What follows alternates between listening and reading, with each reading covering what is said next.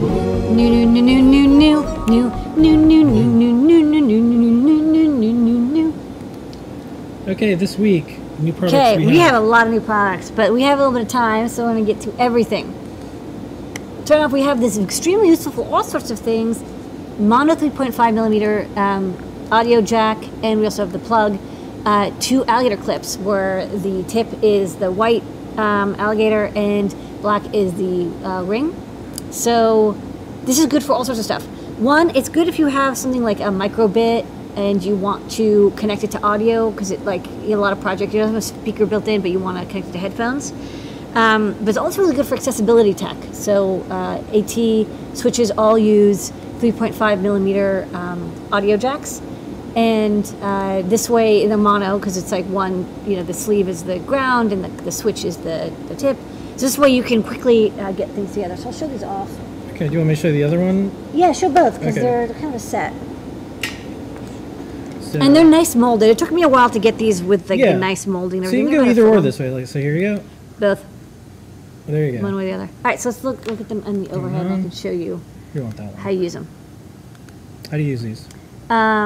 So let's say you have a microbit and you want to connect to the audio on pin 1. You connect black to ground, or you can do it like this way.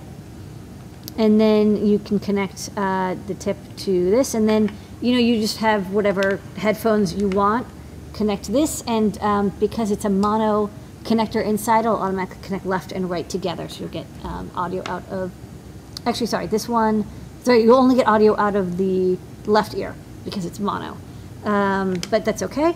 And then if you connect this to a stereo system, likewise, you'll get one channel.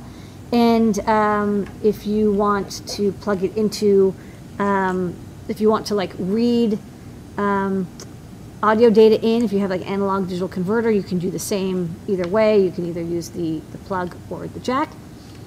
And if you're doing accessibility tech and you want to mimic an AT switch, you would use this as the connector, and then these connect to whatever gets contacted together. And if you want to connect to an AT switch, you can plug it into here and then read this from a microcontroller or whatever you want to have activated by the AT switch. So it's a set. You get either one, choose which one you want, choose wisely. And if these become popular and people like them, maybe I'll get a stereo set as well that has 3 cables. But for most people's uses, for audio or AT, I think mono is good. All right, next up. We have some USB-C to C cables. We had C and microbeat for people who had Mac laptops, but as more products come out, we're seeing a lot of products that have USB-C built into them, including the M5 stack we'll show shortly. So we have 2 cables. We have a 1 meter long and a 6-inch long USB-C 3.1 cable with all the wires connected and an eMark chip. So these, it's a little expensive. They're like wondering like, why are these cables so much more expensive than normal USB cables? Well, first, these can do like up to 5 amps. They're meant for very high current. They have all the wires connected, so it's not just USB data, in the 4 USB data pins. It actually has all of the pins connected. So you can use it for very high speed connections or high power connections. You can use this to charge devices, switches, laptops. And yeah, it has USB-C on both ends, and they're reversible, so no matter which way you put it, it'll work. It's a nice thick cable. It's got, I think, 30, it's up to 30 volts, because it says, up to the highest voltage. And it's got they're supposed to be, when you get USB-C cables, they're supposed to have this chip inside that helps do the power negotiation. A lot of lower cost cables leave that out, but these have that chip in. So if you're reading something and it's like, oh, don't make sure to get, for this laptop or device, you need an eMark cable. These cables have the eMark in them. So we have this long version, and then let me see if I have the short version. We also have, because I have all these cables here because I was connecting stuff to stuff. I may not have it, but we have also in the shop a 6-inch long version of the same cable. I'll find it in like exactly 3 seconds. That's how it goes. Well, oh wait, here it is. Oh. Yeah, right. It's short. That's why it's so hard to find. But it's a shorty version. So 1 meter long and then 6 to 8 inches long. Yep. 2 cables. All right. Speaking of USB. USB-C is on the menu. So now you're like, okay, well, I have USB-C stuff, but how do I know that it's actually charging at the right rate and voltage? Because with USB, A and B, you know, you were 5 volts and you had up to, you know, 500 milliamps max, maybe 1 amp max. And like, you know, if you're using a Raspberry Pi, you could push up to 2.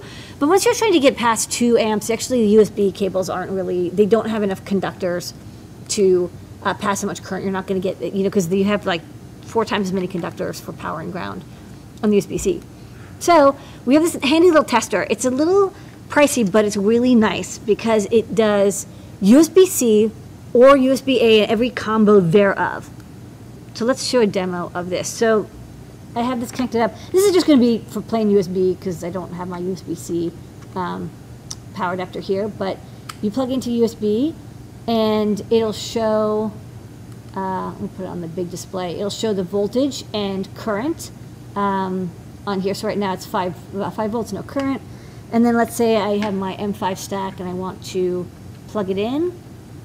So I can plug it like this, and you'll see it's charging up. It dropped down to 4.64 volts and 0.4 amps. This is handy. And then what's nice is that it also acts as an adapter of sorts because this has USB-C. You plug it in, and oh, sorry, this actually goes the other direction. It's charging, but actually the current measurement doesn't realize it because it's thinking that it goes the other direction. But I can also convert this to USB-C here. I think it goes this way. So plug it in like this, and yeah, now the current is correct because it's positive, and it's drawing about half an amp over USB-C. So good if you want to like do adapting because it can do USB. You know, it's got the USB 3 connectors to see in out all different ways, and then you can select different modes. Like it can. It's a little dim to hard to read, but it can show you the D plus and D minus voltages. It can calculate total current. It can calculate the impedance. You can have alerts that tell you if the voltage goes above or below certain settings. But I actually kind of just like this basic setup where it just tells you the voltage and current. But for when I've been testing these, because a lot of the USB testers don't do over 5 volts because they're meant for USB-A. They don't do 30 volts. This can do up to 5 amps and 30 volts. So it's perfect for, you know, when I was getting all these cables and I was testing them with laptops and switches and I have a USB soldering iron, the only way to be able to measure the high voltage and current is with these kinds of high quality cables and a high quality thing.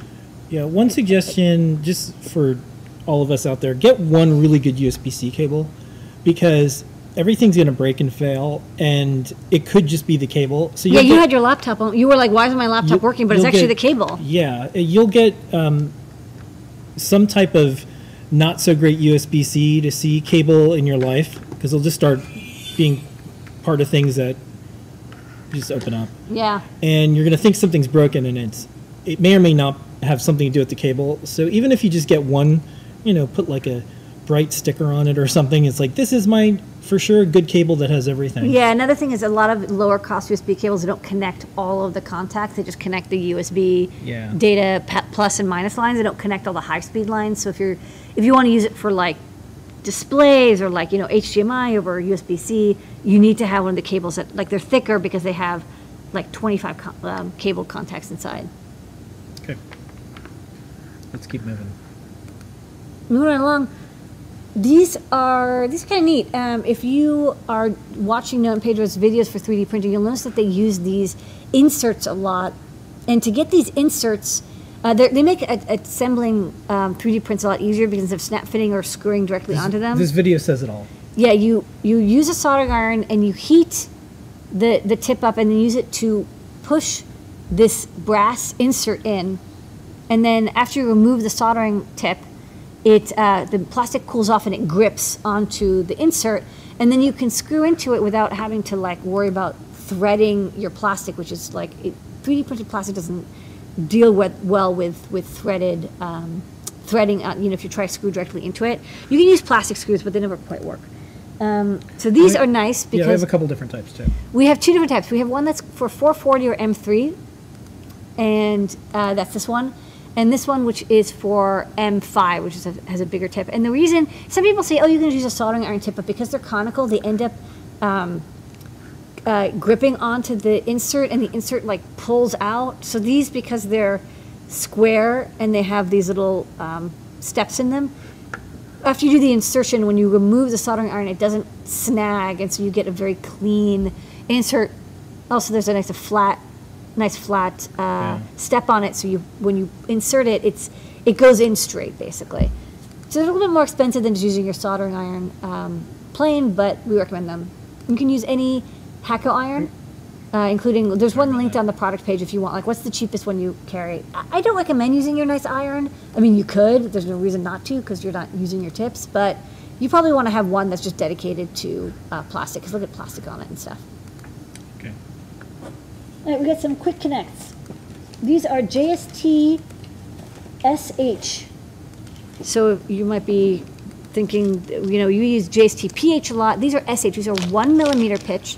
These are used by SparkFun for their quick connects, and they're handy, and we're going to make some stuff that's quick compatible. So we thought, let's get these connectors in a 10-pack, mostly because I just needed them. And I'll show this on the overhead. Yeah, and then one thing I should let folks know, we decided let's support Quick, let's support Grove, and then we have Stemma and Stemma QT. So the way we've worked on things and made things is if you use Stemma, you can use all of them. Yeah, a Stemma is very, because it doesn't require any particular voltage. It has level shifting built in. Yeah, we didn't want to have a whole other new standard, and we also wanted to support everything out there. So if you have Grove stuff, Quick stuff, you can use Stemma. And this is nice because it's like this cable that we have, it just brings it out to blocks. You can just, terminals, you can just plug them into a breadboard. So this, of course, it's like hard to remove it because it's not soldered into something. But it's a very someone in the chat had asked, how does it work with Grove? Well, we have... Quick is not directly compatible with Grove. You have to be careful because Quick and Grove don't. Grove is 5 volts and Quick is 3 volts. So you just have to be careful. Just make sure that if you're using a device, it's not. And what about Stemma? How does Stemma work with Grove? Stemma is actually more like Grove, which is it provides 3 to 5 volts, but it accepts either one. Okay. We'll make a diagram at some point to explain We will. because it is a little confusing. But yeah, so this cable is like a quick cable using the JST SH, and this is the connector. It's a snug fit, but it's not too hard to, except if you get it in upside down. Yeah, if you put it in the right way, it just fits in very snugly, and you get power, ground, and then 2 data lines, which they use for I2C data or clock. You don't have to use it for I2C. You can use this for anything, but if you want to match the quick standard, then you should match the colors to the capabilities. And then just solder this in. You can solder it with an iron with a fine pitch tip, or if you're pick and placing, of course, it's not too bad either. All right. All right, we have... This is exciting. M5 stacks. Yay! This took a while to get, but we got them in. The M5 stacks are kind of neat because they are ESP32 dev boards, and they have a lot baked into them, and then they're kind of this plug-and-play modular system. So the M5 stack core, we have 2 cores. We have the gray core and the black core, and they're almost identical. Both of them have ESP32 module inside, so it's Wi-Fi, Bluetooth, ESP32, you know, the dual 240 megahertz core. Has an SD card slot, has a Grove connector, has a built-in micro battery, like 150 milliamps, very small. USB-C, and then a little speaker as well. 3 buttons in the front, and a 240 by 320 2.0 inch SPI display. And you can plug and play them with other modules. So I'll show this off. So this is the black one. Here you go. So it's got all these pins broken out here, so you can connect to them with plain header. And then here's the speaker. The speaker's here. I'll show that. There's 3 buttons, and this actually even has a demo. There's the SD card. There you go. SD card slot here. And I don't remember what this is. USB-C for data upload. There's a USB serial converter inside. Grove connector. Reset, so you can press this to reset the board. It does a little animation. It's backlight control, and you can see it does a little Adafruit GFX test. I was like, that looks familiar. That's good, I've written. And I don't know if this is easily removable. I guess it is. So the modules are stackable. This is the speaker, SD card slot, USB serial converter, some power stuff, ESP32 module, battery connector, I think, for optional battery. And then I think the little LiPo battery is in here, although I'm not 100% sure. I think it's underneath here. Anyways, there's a stackable header, 2 by 15 0.1 inch header that you can use to stack it onto other boards. So you can remove this bottom, and you see now that the battery isn't connected, because I think the battery was in here. There's also like magnets, so you can like magnetically connect to stuff. But this is like the core brains. And so we have 2 types. There's the black type and the gray type. And the black type is a little less expensive than the gray type. No, can you go back to? Which one? This one? Yeah, we have the gray type. So this one is gray. The gray type has an MPU 9250 in it, so it's a 9DOF motion sensor. Otherwise, the black and gray are the same. They're the same size, the same specs, other than the fact that one has this 9DOF motion sensor in it. So that's the core. Okay. The core, you just get the screen, the buttons. You get a lot. You have the screen, buttons, battery, USB cable, some header. You also got the computer kit, which I just thought was adorable. So this is, you plug the core into it. It comes with a core, and then you can plug in different little key control surfaces. So there's a calculator surface, there's a keyboard surface, and there's like a gaming surface. And it comes with MicroPython, so when you boot it, you can actually like start typing into it. Like this is actually the boot up demo. So if you want to go to the overhead, I can show this off. So this is running MicroPython 1.92, and yeah, you can just type in directly from the keyboard. Of course, you can also connect over USB to upload data if you don't want to sit here and like type all your Python. And the way this works is that this is that core. This core is this part. So you see it just plugs in. And then this is the Faces kit. It has a bigger battery in it, as well as you can see the bigger battery. So of course you can run a lot longer because you want to run your computer for a couple hours. So there's this little keyboard kit, which has little tactile switches and little rubber bits. And then let me see if there's more Faces that go along with it. There is. Where the other face went.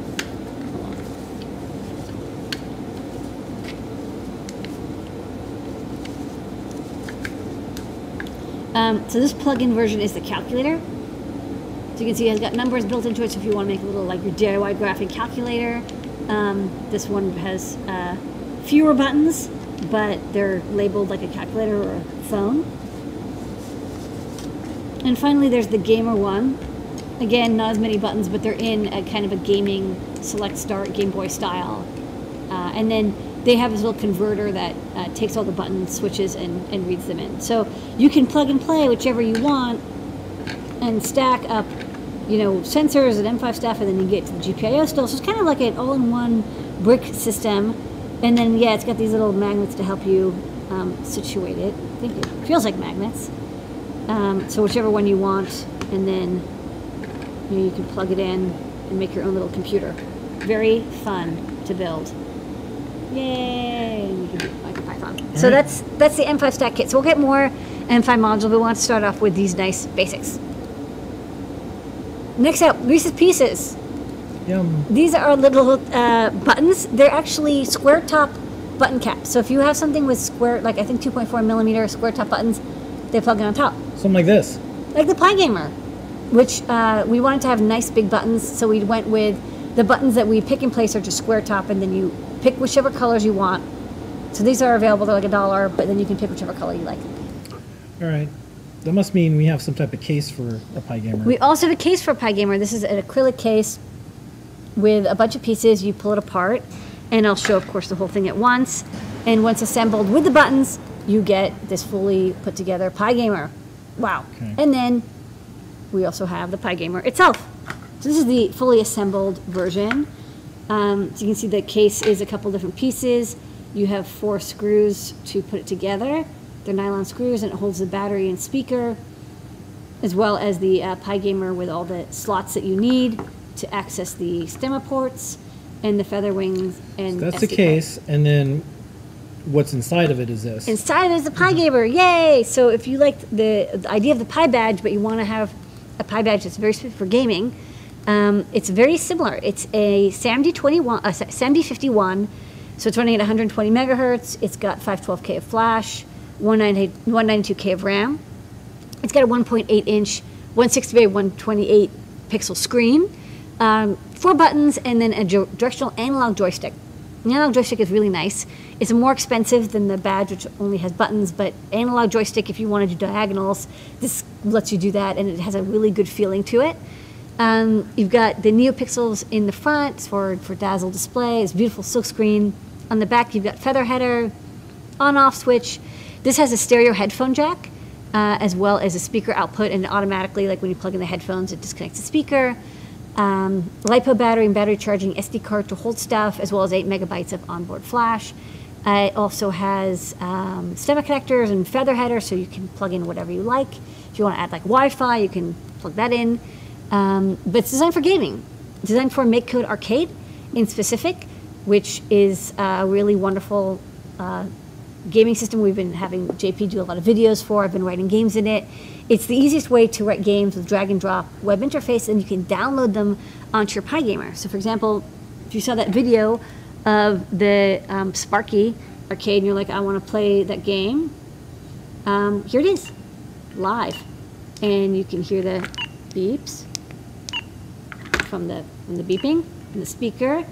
And it has about 5 hours of runtime. I mean, it depends on how much you're bleeping the speaker, because it kind of takes a bunch of power. And if you're dimming the backlight, you'll get a couple more hours than that. And you can do all sorts of controls from within MakeCode. They take care of that for you. So you can write games, as easy as dragging and dropping a couple bricks. You can draw the sprites easily within MakeCode Arcade.